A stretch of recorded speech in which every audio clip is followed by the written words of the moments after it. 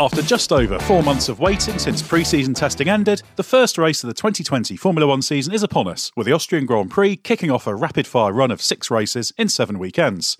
As always, Gary Anderson will be bringing his unique insight, founded on almost half a century of being involved in F1 from all of these events, starting with this season preview podcast. I'm your host, Ed Straw, and as always, we have an opening question for you, Gary, to warm you up.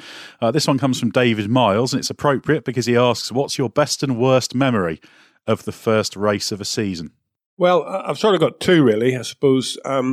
Worst memory, or one of the bad memories, is 91 with Jordan, obviously. Pre-qualifying, we had to get through pre-qualifying, and Andrea Cesaris didn't make it through because of a sensor that fell off the back of a camshaft on the engine, the far end of the circuit. So he didn't pre-qualify, and that was really disappointing because we'd had such good testing and everything was in good shape, and Andrea was on top of it at that point in time. But you just had to be there in the last 5 minutes of pre-qualifying to do it, and unfortunately he wasn't. But the other one is Stewart in 99. Again, we had a good car, qualified reasonably well on the grid, and both cars basically caught fire on the grid. So you're sitting there watching all the cars on the grid, and the smoke starts bellowing up from the two stewards.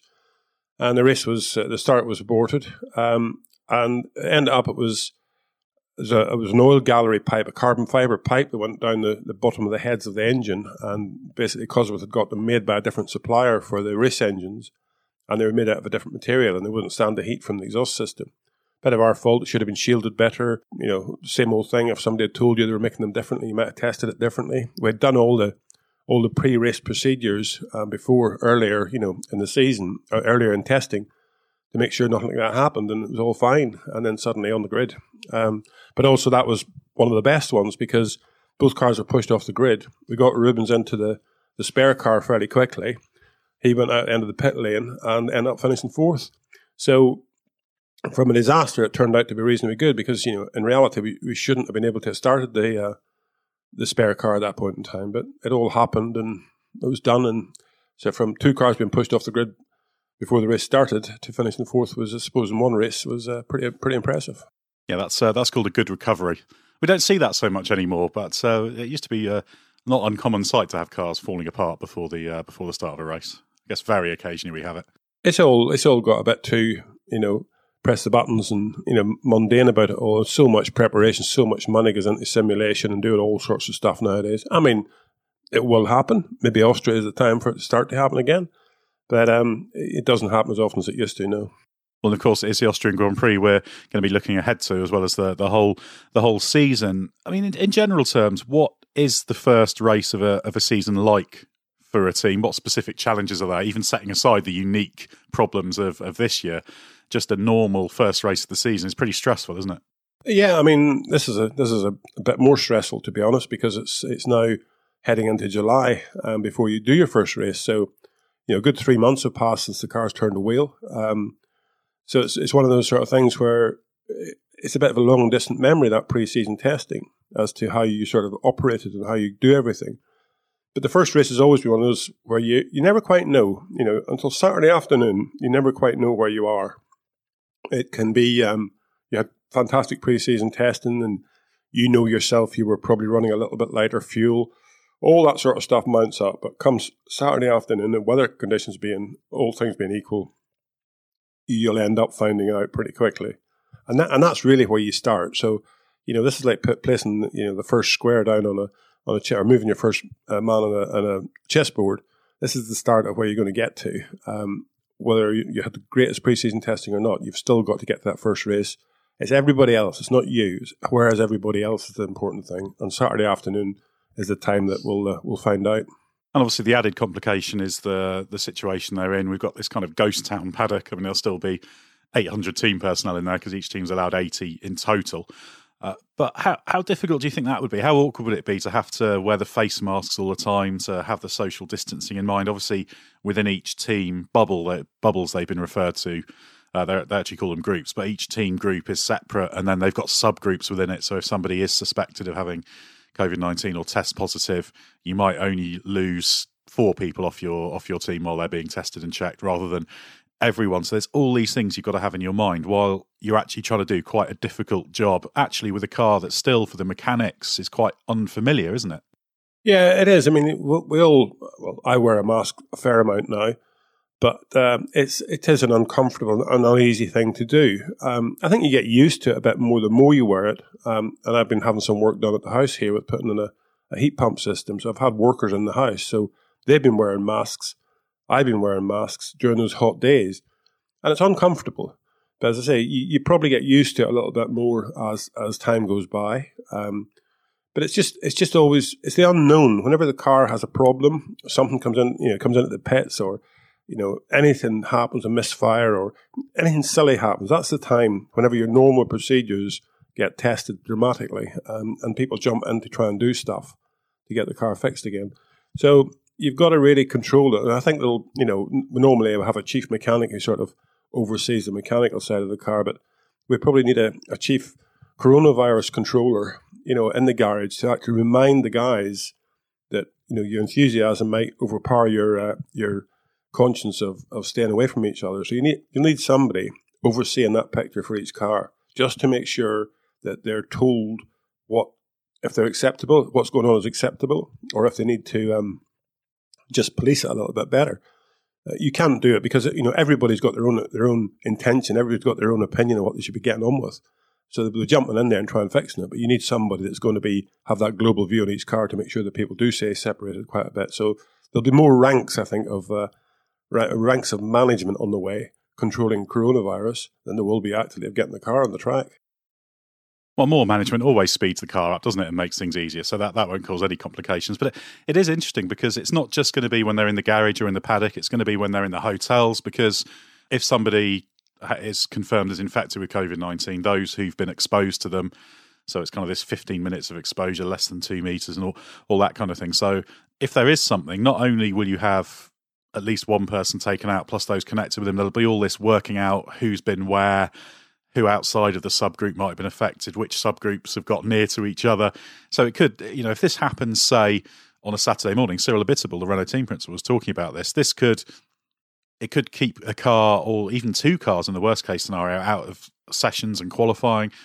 It could create confusion with one car being out and the other one not. And while you're trying to prepare for a qualifying session, so there's only a 2-hour gap between FP3 and qualifying, you could have all this going on and someone running around trying to work out the compliance stuff. And, if you're there trying to run the car and just get it right, you've got all this nonsense sort of going on, which is obviously really important. But some team will be the first to encounter this, won't they? They'll be, whether it be that or whether there's some high pressure thing they need to do. We know it takes longer to change engines, etc. Just do all the normal things. So it's going to be quite interesting to see how people respond, particularly if it's a really pressure point moment of the weekend. Yeah, pressure point moment between Saturday morning free practice and qualifying, for example. I mean, that's the time whenever you do have a limited amount of time and a lot of work to do. It'll be interesting, as I say, to see, because I'm pretty sure somebody, or I'll be really surprised if one team doesn't suffer those consequences, or at least one car group doesn't suffer those consequences, or think they've got those consequences happening at some point in time.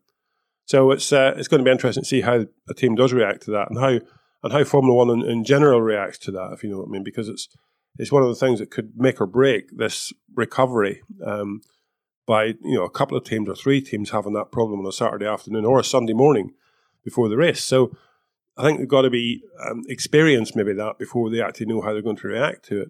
I think that, F1 teams are pretty clever people. I say that loosely because I was involved in it, but most F1 teams have got pretty clever people there. So I'm sure they will do this social distancing as best possible. But, we've seen that on building sites, they've even got this alarm system now. If you get within 2 meters of another alarm system, a buzzer goes off on a thing on your headset, for example, it could be. Now, I'd be disappointed if some Formula One teams haven't exploited that sort of thing, because they all wear headsets, they all wear radios. So all it needs is some sort of a sensor to say if you get within 2 meters, or maybe make it a meter. A meter's very safe unless the other guy's coughing his head off. So get within a meter of somebody else, which that means you can have quite a lot of people around a car, and your headset buzzes or does something. So if they haven't incorporated that into a radio system, because all the radios are different, they can have different frequencies and all that sort of stuff, then I'd be disappointed if one team or more than one team hasn't done something of that nature. So it's going to be about trying to manage that situation and just keep people apart, trying to minimize the risk level. And as you say, hotels, they're going to be able to have a beer at night, but they have to sit apart. There's some of the teams are taking fitness people with them. They normally do, but more dedicated fitness programs with them so that they don't get too bored between the races and do things that they shouldn't do. So there'll be a gym routine and a training routine, probably go out running, again, 1 or 2 meters apart. So there's a lot of different activities going to take place, I think, whenever the teams are away at the races. But as you say, it's 800 people from 10 teams, so it's a lot of people. It'll be interesting to see how efficient they are on contingencies, because mentioning these subgroups, they've got, you've got 2 cars in the garage. Most of the cars, generally, from the teams we've spoken to, have suggested the cars are sort of separate groups, so they avoid much sort of cross-pollination there. But obviously, you'll have been working through contingencies that you think, all right, well, if that subgroup's taken out for a session, how can we redeploy what we've got in order to still run and operate? You can stretch people across cars and that kind of thing. So that'll be quite interesting to see which teams have got the best contingency plans. It'll take a lot of managing. And as I say, the thing is with the tests as well, the results aren't instant. So you can do the test, but there is a time, from what I know, there is a couple of days when you could have it, but actually not test positive for it. So it's those couple of days that are the critical ones, because that's the time you could be passing it on to other people without it actually affecting you so much. So it's going to be a massive learning curve. And, if you look at the rest of the world, where they're opening up places and whatever, it's not easy. I mean, they're monitoring it dramatically, but suddenly you'll get these, rise in people that have actually got it suddenly out of the blue. And that's the thing you've got to try and stop. 800 people, as you say, coming back, from these 3 races. Maybe we tested all okay when they're on their way back and all proved okay. But, that's mixing. Those 800 people may have 3 people at home. So, that's 2,400 people suddenly. You multiply it up like that and suddenly you see the potential of a massive problem. So the testing has to be done, before they leave. If there's any question, you don't go. The testing has to be done before you come home. And if there's any question, you definitely have to go into self-isolation. So, I hope that they address those 2 ends of the problem as opposed to just looking at the middle of it. The middle of it is the motor racing. That's fine. But the 2 ends of it are a bigger story, a bigger picture than just that middle bit, which is motorsport. So just control those 2 ends, make sure the testing's done then, and I think you'll probably get away with it okay. Yeah, certainly the provisions seem to be quite rigorous. So, let's hope it works out. Well, let's actually talk about the on-track stuff, Gary. I don't know if we can think back this far, but about almost 4 months to the day, we were sat in the reception area of an IBIS doing our post-testing podcast. We thought Mercedes probably had the edge, although it perhaps wasn't the most definitive picture we've ever had in pre-season testing. So have you still got in mind that it's going to be a Mercedes' favourites, or do you think that the change to the Red Bull ring might shift the balance, or progress might have even happened? Well, I'm sure there has been progress. There's been a collective group of clever people, I say, sitting at home with nothing to do. They've been able to just do some head-scratching time, which is never, it's never a bad thing to sometimes get away from it a little bit. I mean, whenever I was involved, I was always involved sort of on the cliff face, which is what I like to do. But the reality of it is that every time I was able to step back a bit, get some time away, you did get time to think and straighten your head out a little bit and think of stuff. So that period of 3 months or 4 months, as we say, will have allowed that sort of deep understanding of what you've got and where you are with your car, without the pressure of having to do something for tomorrow. There wasn't any pressure of having to do something, for the development parts for next week, because they weren't happening. So I think you will see progress from the setup type of style of the car. People will change the setup style of the car to optimize it around how the car functions.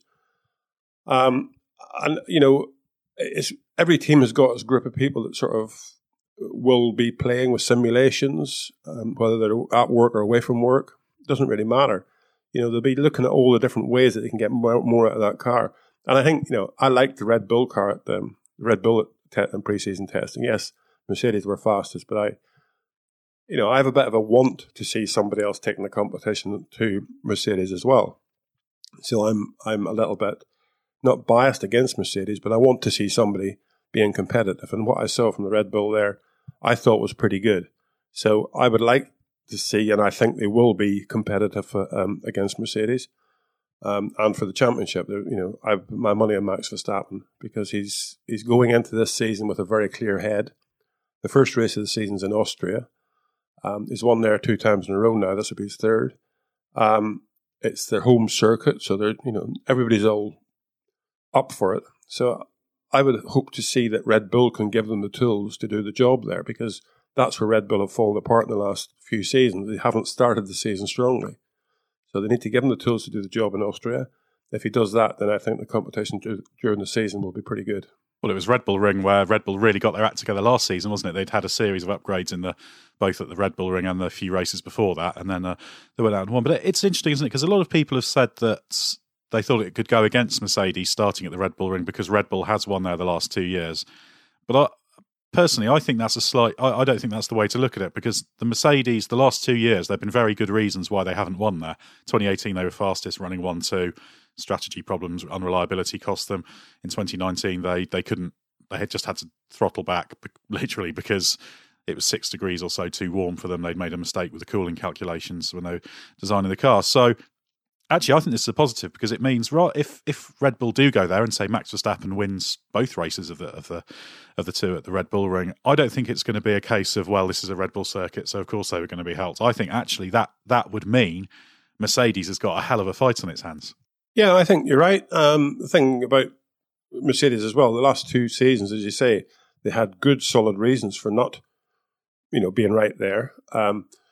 And whenever that happens, it also means that the team try to work out why. Okay, the cooling last year was a typical example. They've worked out why the Mercedes engine department have worked very hard on getting the engine to put out less heat into the water system. Which means you got more power at the rear wheels. The team has worked hard to try and get better cooling on the car without a cost of aerodynamic performance. So everybody's worked to suit that scenario, which means that you have a better car whenever you actually go to that same track the next time. So I think that the competition will be tough. I don't think there's any hiding place. There should be no excuses, to be honest. The reasons are well known from, as you say, 2018, 2019, that Mercedes didn't do well. They should have addressed all those reasons. The car's quick enough. So the competition, I think, is real. It's not just, as you say, it's not Red Bull circuit and we get that extra, 20 kilograms of fuel, or because it's Red Bull. It is a genuine race that's going there with time for everybody to clear their head, get the best out of the package they've got. They understand the package they've got because it's a long time ago that car ran in pre-season testing in Barcelona. So nobody should go there with the excuse of, we weren't really prepared. They should be prepared. This time lapse will have given everybody time to prepare properly. And there is time for things to have been made and done, developments between the pre-season testing finishing and basically everybody going into lockdown. So we'll see those bits on the car. I think, we're going to go into this first race of this season with more equal performance from teams than ever before, because, the first race of the season normally comes just too early for everybody. Yeah, exactly. And we will see lots of new bits on the car. Mercedes has said they've got a chunk of upgrades. Renault have confirmed they've basically got a 3 sets of upgrades that were planned for 3 earlier season races, for Spain, Vietnam and the Dutch Grand Prix. They were originally intending to have those. Obviously, there'll be bits that teams will have taken to the Australian Grand Prix that we didn't necessarily see because we didn't get beyond Thursday in Australia. So there's a huge amount of potential for things to shift, and of course a lot of this R&D work and design work was being done over the winter, so that was happening. They had a shutdown for 63 days, but I think it's over 100 days since Australia, so the factories have been open and firing, and although the factories aren't full because they've had to spread people out a bit, a lot of the design people can work from home and are still contributing, so it's interesting to see how that impacts things. Before we get into the drivers, we should probably bring in Ferrari as well, because they didn't look great in pre-season testing. We saw a few hints they were a bit better on the longer run pace, but I think that the feeling is that Ferrari is playing catch up, and 4 months have passed, who knows, but chances are they probably are still going to be playing that game of catch up, aren't they? Yeah, I think, from what we saw, a year ago, they were sort of dominant, and we thought, right, okay, they're going to conquer the world, and it didn't happen whenever they got to the first race. So, unless they're very clever in trying to hide their performance and stay out of trouble at the pre-season testing, it's unknown. But I think that Ferrari will probably start the season as normal, where they're like maybe half a second or knocking on the door of half a second slower than the top teams, which I think will be Mercedes and Red Bull. It's always hard to predict these sort of things because, again, they might have found the magic bullet during this break. There's talk about finding 15 to 40 horsepower. If they can find that, that's going to be an advantage. But you have to see it on the track, and that's why I'm saying we will not really genuinely know where anybody is until Saturday afternoon in qualifying in Austria, because that is when the chips will be down. That's when all this little bits of development the teams will have done will have been put on the car. So I don't see any big change in the running order of the top three. I think it'll still be the top three. I think that, for me, Red Bull will take the fight to Mercedes. I'm not saying they'll just beat Mercedes, but I'm saying they'll take a fight to Mercedes. And I think Ferrari will get left behind in that third position again. But that's from what we've seen before. But that, as you say, that is 100 and some odd days ago. So lots of things can change in 100 days in Formula One. So let's have a look at the drivers. Obviously, Lewis Hamilton is the title favourite. He's an all-time great driver, going for the 7th title. So his credentials as ultimately his title favourite speak for themselves, don't they? But in terms of the challengers, I guess it's Max Verstappen who's the one that we're currently looking to, because we want to see a battle between two different teams as well, not just teammates. Yeah, we do. Max and Lewis having a good, solid battle, bringing in the Red Bull and the Mercedes would be a great thing to see. Also, hopefully Charles Leclerc and the Ferrari, Sebastian Vettel, Bottas, Albon. Maybe they can all join that club, because I rate Albon quite highly. He's not had an opportunity to learn about Formula One at all. He's been dropped in the deep end pretty quickly, so he needs time to chill out and get himself to mentally be a Formula One driver. He'll have had that opportunity now, so I'm expecting him to do a pretty good job. Bottas, you could probably look at it and say this is his last opportunity to show his true potential in a top frontline car. He's done well over the last couple of seasons, but he's not done exceptionally well, and he's not done well consistently. And he needs to prove that's not so anymore. For him to continue in that position, he needs to win races consistently. He needs to beat Lewis Hamilton consistently, whether it be in qualifying on a Saturday and carrying it through to the race or not. Without doubt, if you take number ones in the teams these days, Lewis is number one at Mercedes, Verstappen's number one at Red Bull, and Leclerc now is number one at Ferrari. That is fact, and the choices or any bits and pieces, if there's one of them, that's who will get those good bits, without doubt. So you're always going to play a little bit of catch-up if you're the number two, but also you can sort of let it all go a little bit. You can, just do your job, a bit like Webber and Vettel at Silverstone. When Webber came on the radio after the race and said, "Not bad for a number two." That's the sort of attitude. Just all you can do is your job, drive the wheels off it, and you look in the mirrors and hopefully you see your teammate at the end of the race. That's a good feeling. So I think they'll all be trying to do that, but it's going to be close competition. The Vettel Leclerc thing is one that I want to see pan out, because Vettel's got nothing to lose. He's moving on. And I think there's, the part of Ferrari team that still supports Vettel quite a lot, quite highly. He's not done a bad job for them. He's made a lot of mistakes, but they're all mistakes you can list if you want to list them. And that my criticism of Vettel has been that he hasn't done anything about those mistakes. He's kept making them. Maybe he's learned that lesson now, and maybe he'll tidy it all up a little bit. What's it like when a driver is on their way out of a team? We know that, although it was presented as they couldn't reach agreement, it's more Ferrari not wanting Vettel than Vettel not wanting to be at Ferrari. So he knows where he stands. He knows they've backed Leclerc as the future. What's it like when you're in a team and you've got a driver who's on the way out, in terms of the atmosphere, the working environment? How will that impact things? And what do you see that triggers in the driver?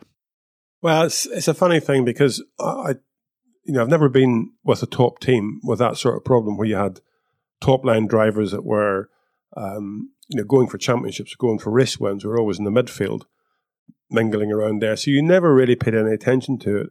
You never teams I was with in reality, we never knew going into the end of a season if either of the drivers that we had would actually continue next year. The deals are always done pretty late, depending upon who had the most money to bring you. So it's a different environment for me, all that stuff. But I would think that the fact that Vettel needs to go out, he hasn't done what he set out at Ferrari. So Vettel's going to be putting in a 101% effort, if that's physically possible, both in trying to develop the car and in trying to get race wins and even the championship. And on the way there, beat his teammate. Now, I think that's one of the things that his experience, his depth, he could do. As you say, his pace hasn't suddenly gone away overnight.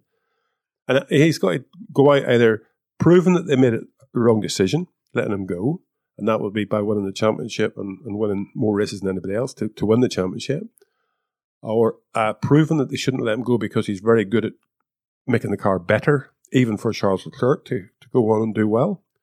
So he's got a nothing to lose situation. He's leaving now, and he's got to prove he's a good guy. Because if he does all that, and he has gone from Ferrari, then somebody else will pick him up and say, we can't miss this bloke. He's just too good. So he's driving for his future. Whether he wants a future in Formula One or not is a different story. I mean, maybe he's just wanting to go back and play with the kids. He's got some of them now, whereas when he started Formula One, he didn't.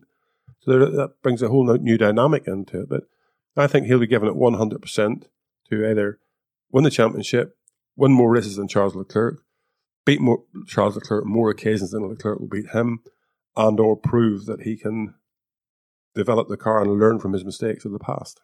Yeah, I think not having the weight of Ferrari on his shoulders could potentially allow him to be back to his best. And I think the way he approaches the season will tell us a lot about what his intentions are, because currently we don't know. But he didn't look to me like someone at the back end of last season who was on his way out. So I'm sure he's going to go into this thinking, right, I'm going to show him and then leave my head held high. So that's kind of one of the reasons why it'd be great if Ferrari's able to fight for the championship, because that creates this extra wild card in Vettel, doesn't it? Yeah, it does. I mean, whenever you think on the difference, last year, Charles Leclerc threw it in the wall. Everybody said, he's new. He's learning about it. Everything he's doing is, a new experience for him. I mean, Baku, wasn't it, in qualifying? I think he put it in the wall a few occasions where he made an error. It was because he was new and, it shouldn't happen. Vettel made an error and it was, he made a mistake. And he should learn by those. He's an experienced driver. So a completely different dynamic between the two, the way the team would look at the two drivers. But the reality of it is, as you say, the reason it's happening to either of them is the pressure of Ferrari. So at the end of the day, the incidents and accidents were the same. Yes, Leclerc has an experience on his side. Vettel has experience on his side, but still, the pressure of Ferrari can get to anybody. Yeah, and interesting to see how that impacts things. Before we get on to the midfield runners out of the group of 7 teams, just have a quick look at the whole development picture, because we have got this condensed season. We know we're starting with 8 races over, basically, it's 10 weekends, isn't it? So it's rapid fire. How do you think that's going to impact the rate of development, not just in terms of how much time it takes to design and test and sign off pieces, but also the amount of time there is to absorb the data and understand the car? Plus, you've got this extra dimension of some teams don't really know where they are budget-wise. Haas have already said they're basically on development freeze. They're not going to have new parts.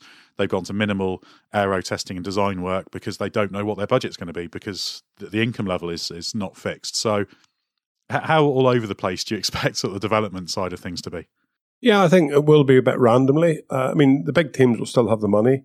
They've got deep pockets whenever it comes to just setting a program out and keeping that program, going. And that program in general will be set out quite a long time ago, even before this coronavirus panic.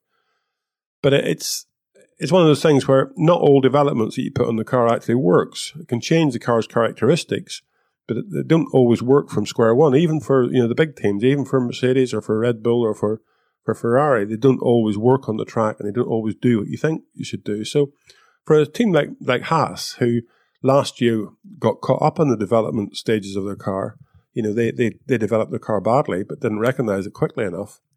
I think standing back and just getting the best out of what you got with rapid fire races is a decent plan.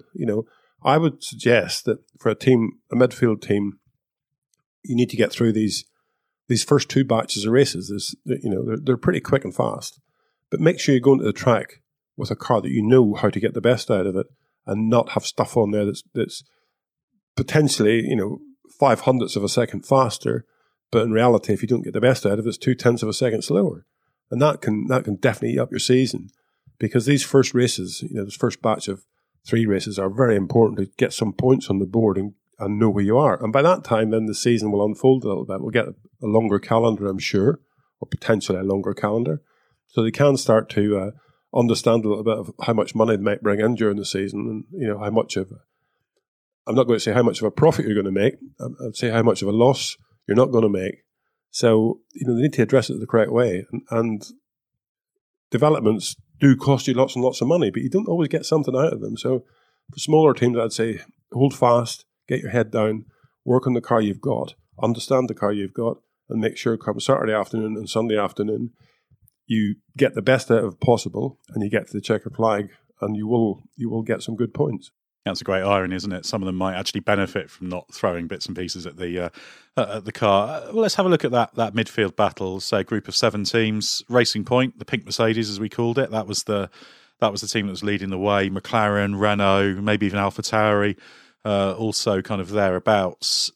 Are you still expecting Racing Point to be up front? And how concerning is it to hear things like McLaren's financial question marks? Obviously, Renault have said they're committed, but until they've signed on the dotted line, we don't know. So that midfield is the group of teams that's more likely to be impacted by the financial concerns, isn't it? Yes, it is. I mean, obviously, they're racing teams that live for the income to exist, really. They need the income, the prize money, whatever. Whereas the top guys, the bigger guys, they've got a slightly different amount of income coming in from their deep-pocketed owners as such. But the thing about it is it's just competition, isn't it? McLaren, with their financial problems, everybody has the financial problems. It's just McLaren's financial problems because of what they are, their technology centre, the way they run, the manpower, the whole organisation. It's huge. And when you have a percentage financial problem, it becomes huge as well, whereas others can manage it. Racing Point, for example, they're a small team still, so although they have financial problems, they're still, you can write about them on one sheet of paper. It doesn't take 10 sheets of paper to go through it all and add it all up. So the level is still the same. The percentage level of financial control is still the same sort of thing. So I don't have a huge amount of sympathy for McLaren and their financial state at the moment, because they're the ones that should be doing something about that. They run a team, as does Racing Point. So going into this season from 4th downwards, it's the challenge that I suppose you could say now, McLaren in the last few years did very badly at not being 4th in the championship consistently for what they were. But now they're probably going to be very similar as far as their effort level and finances is concerned to the others that are competing for that 4th place in the championship. So the competition is going to be tougher and harder. And I think you're right. The McLaren, Renault, AlphaTauri, everybody there basically should probably have a shot at it if they can start the season well. Even down to Williams, Why not? Why shouldn't they have built a better car than they had last year? Will it move them all the way up to 4th? No, I don't think so. But if it moves them into that battle, then suddenly motivation changes for everybody. But going into it from what we know right now, the Pink Mercedes of Racing Point should be on top of the pile, at least initially, because they're very confident in the direction that the car took them as to a completely different direction and returning better returns for their development program. So they should be on top of all that pile, to be honest. If they're not, then they're not going to pick it up during the season, because they'll have lost their way as far as the company philosophy over the last few years has been, by changing to the Mercedes direction of development. Yeah, and certainly from everything the team's been saying, we spoke to Andrew Green at pre-season testing, didn't we? And he was fairly happy with the car was doing everything they wanted it to. We know they're not going to be having massive amount of upgrades. There are upgrade packages, and I presume we'll see a bit of that in Austria, but it just looks like they should. They're the ones that should have the nice stable package that just works, because they seem to understand it. So, big opportunity for them, and I guess that then puts the pressure on Lance Stroll in the second seat, doesn't it? We know what Sergio Perez can do. need to see that Stroll can bring that together. He's an interesting driver, isn't he? Because he's not a rubbish driver, as some people suggest. There's ability there, but he's just struggled to string it together and qualify well. And yeah, I can see him going. I can always see him going either way this year in terms of his performances. It could all click, or it could just not go anywhere. What do you make of him? Yeah, it's a tough one. I think Sergio Perez, he's very stable as far as how he's going about his business. He had that opportunity with McLaren, obviously, a few years ago now, and that was his big shot. I think, after a little while, he might get a little bit fed up with actually not having any doors opening at all for him. He's stuck where he is now. He's happy enough where he is now, but he's stuck there. It is, a midfield to what you might call a good midfield team. But, all this moving around with again, McLaren, Renault, Ferrari, all that sort of stuff, he's not got a mention in that sort of equation anywhere. So he's in a position where he's stuck on it right now. And that's a good measure for Lance Stroll to go against, because Perez for sure is pretty consistent. If the car is decent, he does a decent job. So again, I believe that Stroll can do a good job. I don't know why he doesn't a substantial amount of the time, because at times he definitely can pull it out of the hat, and he needs to realise how that's happening. I don't know if he does or not, because it's like anything else, I remember Ayrton Senna telling Rubens once, don't try to go faster around the corners where you think you're fast at. Try to go out faster around the corners where you think you're slower at. And whether he just treats the lap as a blur, and just tries harder everywhere, that can be a very good reason for actually not improving, because you make a mistake where you were good last lap, and you get it better where you were bad last lap on the next lap. So you just sort of patching in bit for bit. And if that's happening, somebody engineering-wise needs to pull them up and sort of say, right, okay, let's see about getting consistency. Be consistently slow the whole lap, and then try to be consistently a little bit quicker. But don't just have great corners and bad corners and they change every lap, because that's very, very easily to lose yourself and your confidence, because you never can get the lap time out of it, because you're just trying too hard all the time. Sometimes you have to try a little bit less to go faster. So maybe that's what he needs. But yes, it's a big season for him. No excuses right now, to be honest. No excuses whatsoever. He has to match Sergio Perez or better him, or, to be honest, he has to go. Yeah, I think that's the same position I take, really. They can't afford to carry him indefinitely, and hopefully he gets it together, because we like to see the drivers delivering at their best. Well, the final thing, let's just have your final predictions for the season. Now, we have just put out a predictions video where we all put our predictions in, but I haven't actually seen the final version yet, so I'm not sure what you've gone for. So I went for Hamilton and Mercedes to win again, which is extremely boring of me. Were you equally boring? Well, Ed, no. It's just you just don't take risks. Now, I went for Verstappen and Red Bull, because I think the time is right for them. I think the time is right for Verstappen. He's now, got the maturity to not make some of the little errors that he did in the past by overdoing it too often. But he's still got the raw speed for sure. And again, I put Mercedes down for the constructors, because I don't see why not. It's going to be a little bit down to Alexander Albon, whether he actually really rises to it. I hope he does, because I like him. I hope he does, because it'd be nice to see a good challenge for the constructors as well as the drivers.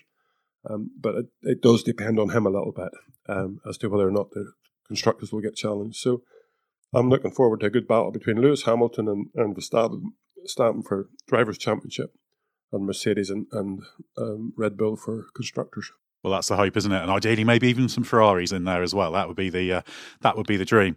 It'd be great to see a Ferrari up there with it. I mean, the more teams you can have, the better. The realism is that, again, Ferrari seem to be able to shoot themselves in the foot too often. Well, they've learned by that. And the thing about Mercedes you've got to remember is it's not all glory there. There's a lot of doom and gloom. There's changes taking place behind the scenes there that none of us really understand yet. So let's have to see how that all unfolds, because egos can step into the way a huge amount whenever it comes to that top end management trying to exert their muscle. Well, we've waited long enough to see exactly what happens in the season. Let's hope that this look ahead isn't a wasted preview like it was when everyone was looking ahead to the Australian Grand Prix. But we're all looking forward to it. Obviously, we'll have loads from Gary on the site during the weekend. We'll be looking out for upgrades, etc. And obviously, we'll be recording a podcast with Gary's thoughts on the big stories of the weekend. And I've seen you're raring to go, Gary.